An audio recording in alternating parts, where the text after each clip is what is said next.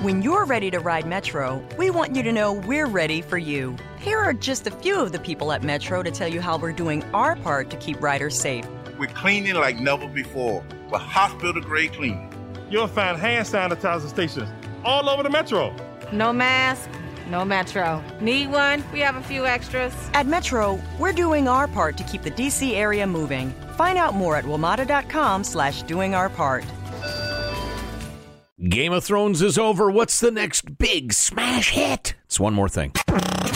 Armstrong and Getty. One More Thing. Before we get into the television shows and what's next, I was reading about the moon rocks. Super into this. They snatched them up late 60s, early 70s, but they sealed a bunch of them knowing that new technologies would come along. They're finally opening them up and starting to run experiments on them with 21st century technology, and it's pretty cool. But you ever seen a moon rock?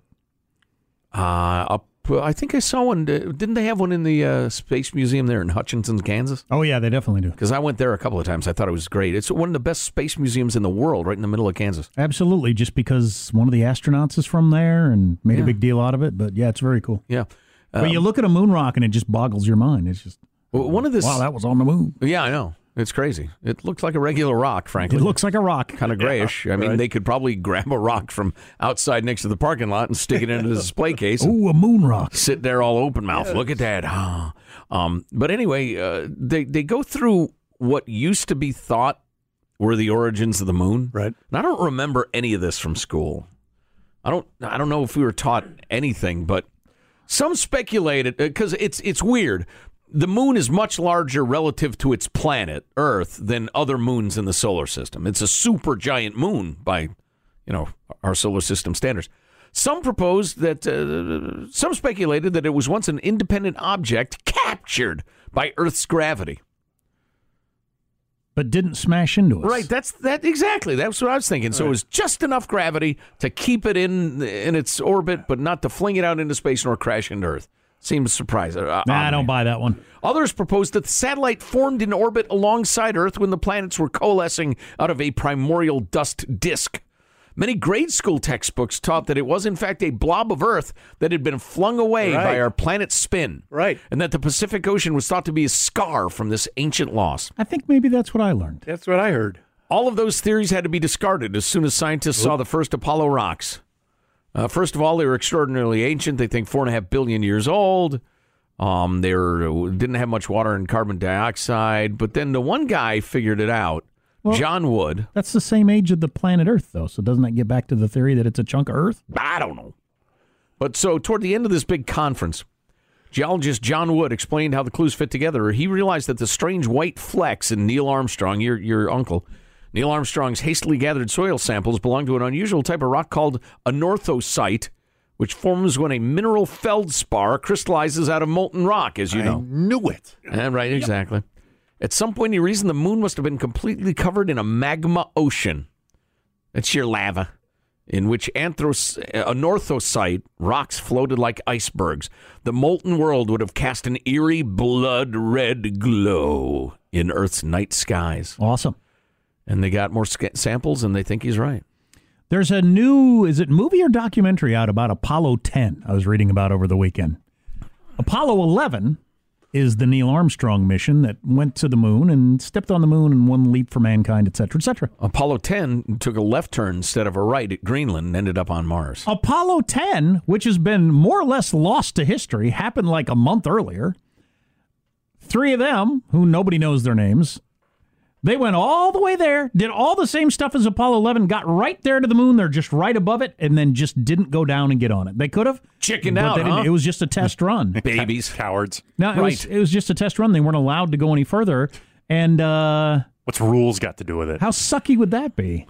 Hey, guys, dudes, look, it's like 25 feet down to the moon from here. What do you just say? Look, the brakes, they didn't work or something. We thought we still had another 25 feet to go. Or we're going to turn off the camera and take a little snooze, so we'll be with you in about an hour, and then you get down to the moon. Good here. Just hovering, not landing on a moon or anything. Write your name in moon dust, then jump back on the ship. Right, exactly. Right. Or a big heart, or a penis. Naturally. Right. But yeah, so they did all the stuff required And in some ways, it actually went better than the Apollo 11 ended up going better. But anyway, everything went fine. They got there, and they could have gone down. They'd been all the training. Everything was ready to go. They just weren't supposed to. Talk about blocking and tackling. Doing the grunt work. Was Go this- ahead, Neil, Buzz, Edward. You guys take the credit. That's cool. First guy's on the moon. Was it something about sending up people on consecutive missions? Why wouldn't they be the ones to do it again if they did it so well the first time? That's a pretty good question. I guess, I don't know. My guess would be it was still unknown the effects of space travel, so it was a hedge against overexposure to whatever that was. Could have been a factor. Yep. So anyway, we're going back to the moon, they tell me, and it's thought Jeff Bezos is taking us. Part of the reason they're uncorking these rocks and doing experiments on them is to fire up a little more excitement about the new moon mission, as I understand it. But science, Jack. Bang da bang da ding da dong ding. Blue moon. Blood red moon. So Sean has a brief list of the TV shows to turn to if you're a Game of Thrones fan. Well, now that the what is And your life is so empty. most likely the last How am I going to go on without another television show to turn to? the last monoculture show has moved on. Have you seen every season of Maude? I believe they're available on DVD. Oh, she's so liberated. I tell you what, though, we did a big listener event, though, P.S., and asked who's into Game of Thrones, and it was what? What would you estimate? 2 people? Well, Not very many. It was, I'd say 1 out of 6, 1 out of 7, maybe. All right. Said they were watching it, which is an enormous hit in America. But I don't know how other people are about this. I haven't watched a second of Game of Thrones. I'm not bothered by the talk about it, though. It doesn't bother me that the phenomenon exists and other people are into it, and I kind of like hearing a little bit about it. Yeah. And I haven't seen any of it.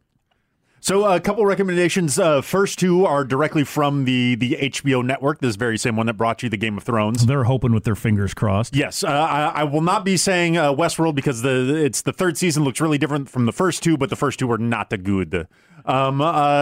Succession, the first season came out of nowhere, really loved it. I thought it was great. I completely forgot that it was coming back for another season. I think that one's got some real legs to it. It's it focuses on kind of a hybrid family. Think of like if the Murdochs also owned Disney, like if it just an overly corporate homogenized thing. Family corporate drama. Yes, and the passing along of his legacy to his somewhat sometimes incompetent children and dealing with that. I don't mind you going through this exercise, but the thing is, any plot is fine if the writing is good and the acting is good. Right. I mean, the plot could be 4 people who work at a grocery store. Could be perfectly okay if the writing is good. Right, and both The stories of their lives and their interactions and everything. Sure. the writing and the acting from season 1 Succession, wonderful. I really recommend going back and catching up on that if you missed it the first time.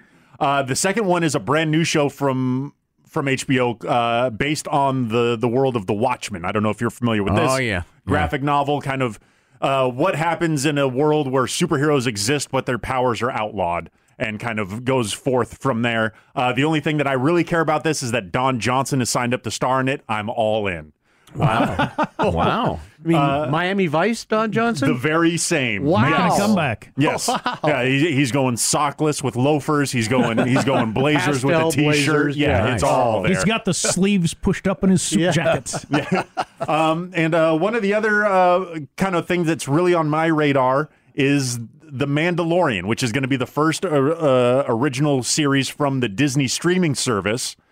This one will be based in the Star Wars realm, based around characters that are bounty hunters. Think of your Boba Fett's, your Jango Fett's, for those of you who know the Star Wars. Fetts, yeah. So yeah, I would say Succession, The Watchmen, and The Mandalorian would be the 3 that I would keep an eye out for and possibly check out as the next big shows. Or you could just get a job and raise kids. Do you I'm know sorry, what- too much entertainment. That sounds like a You lot of work. entertained me to death. Yeah, I have not seen consecutive episodes of any television show in 8 years at least.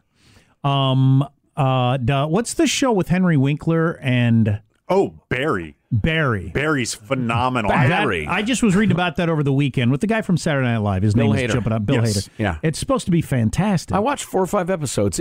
I found it quite good. I wouldn't say fantastic, but it was Okay.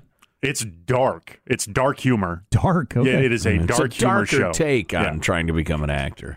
Yeah, but it's yeah. I watched all of the first season. I really enjoyed it. I have yet to catch up on the second season, but my understanding is it's just as good, if not better, So that's next up on my list to play catch And up on. Sean, who offers this Barry program? Oh, that's also the home box office. That is the HBO, home box yes. office. It's All right. short. The episodes are just like 20 minutes. Or Yeah, so. they're 20, 30 22 minutes. minutes. Yeah. The classic. Who offers this Barry program? Yeah. So it's not like Happy Days, huh?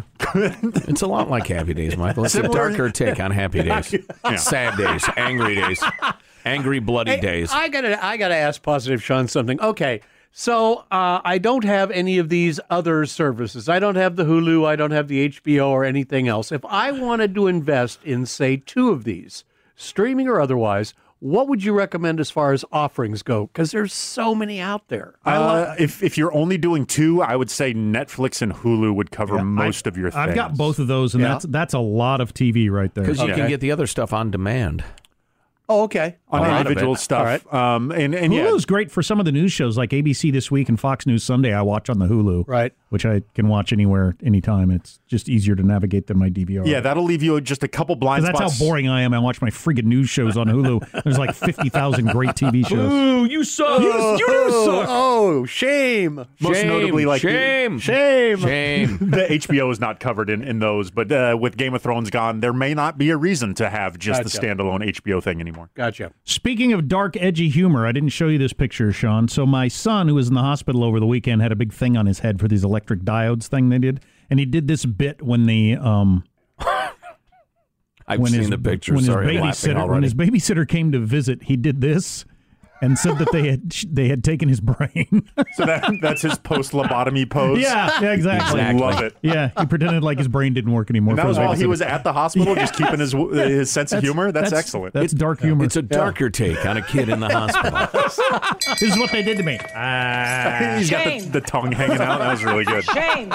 Shame! Shame. Shame. So since I didn't watch GOT, what is the shame people? What do they do? What they do if you've committed a sin against, well, it'd take too long to explain, but if you're seen to be a bad person by the people in charge at that moment, they would strip you naked, march you through town barefooted. People would pelt you with rocks and garbage and animal dung and ring the bell and chant shame at you. I believe it was the Walk of Atonement, is what they called it. Sure. Yeah. Shame. Well, they couldn't call it the walk of shame, obviously. Shame, because that's a thing. Shame. It wasn't a chick in her high heels. Holding them. Holding her high heels, yeah. Yes. Yeah. Yesterday's clothes, etc. Makeup running. Yeah. Wasn't that? That's a little disappointing. Yeah. When the guys mentioned Apollo 10, I could have mentioned Apollo Creed. Oh, well. I guess that's it. When you're ready to ride Metro, we want you to know we're ready for you. Here are just a few of the people at Metro to tell you how we're doing our part to keep riders safe. We're cleaning like never before with hospital-grade cleaning. You'll find hand sanitizer stations all over the metro. No mask, no Metro. Need one? We have a few extras. At Metro, we're doing our part to keep the D.C. area moving. Find out more at WMATA.com/doingourpart.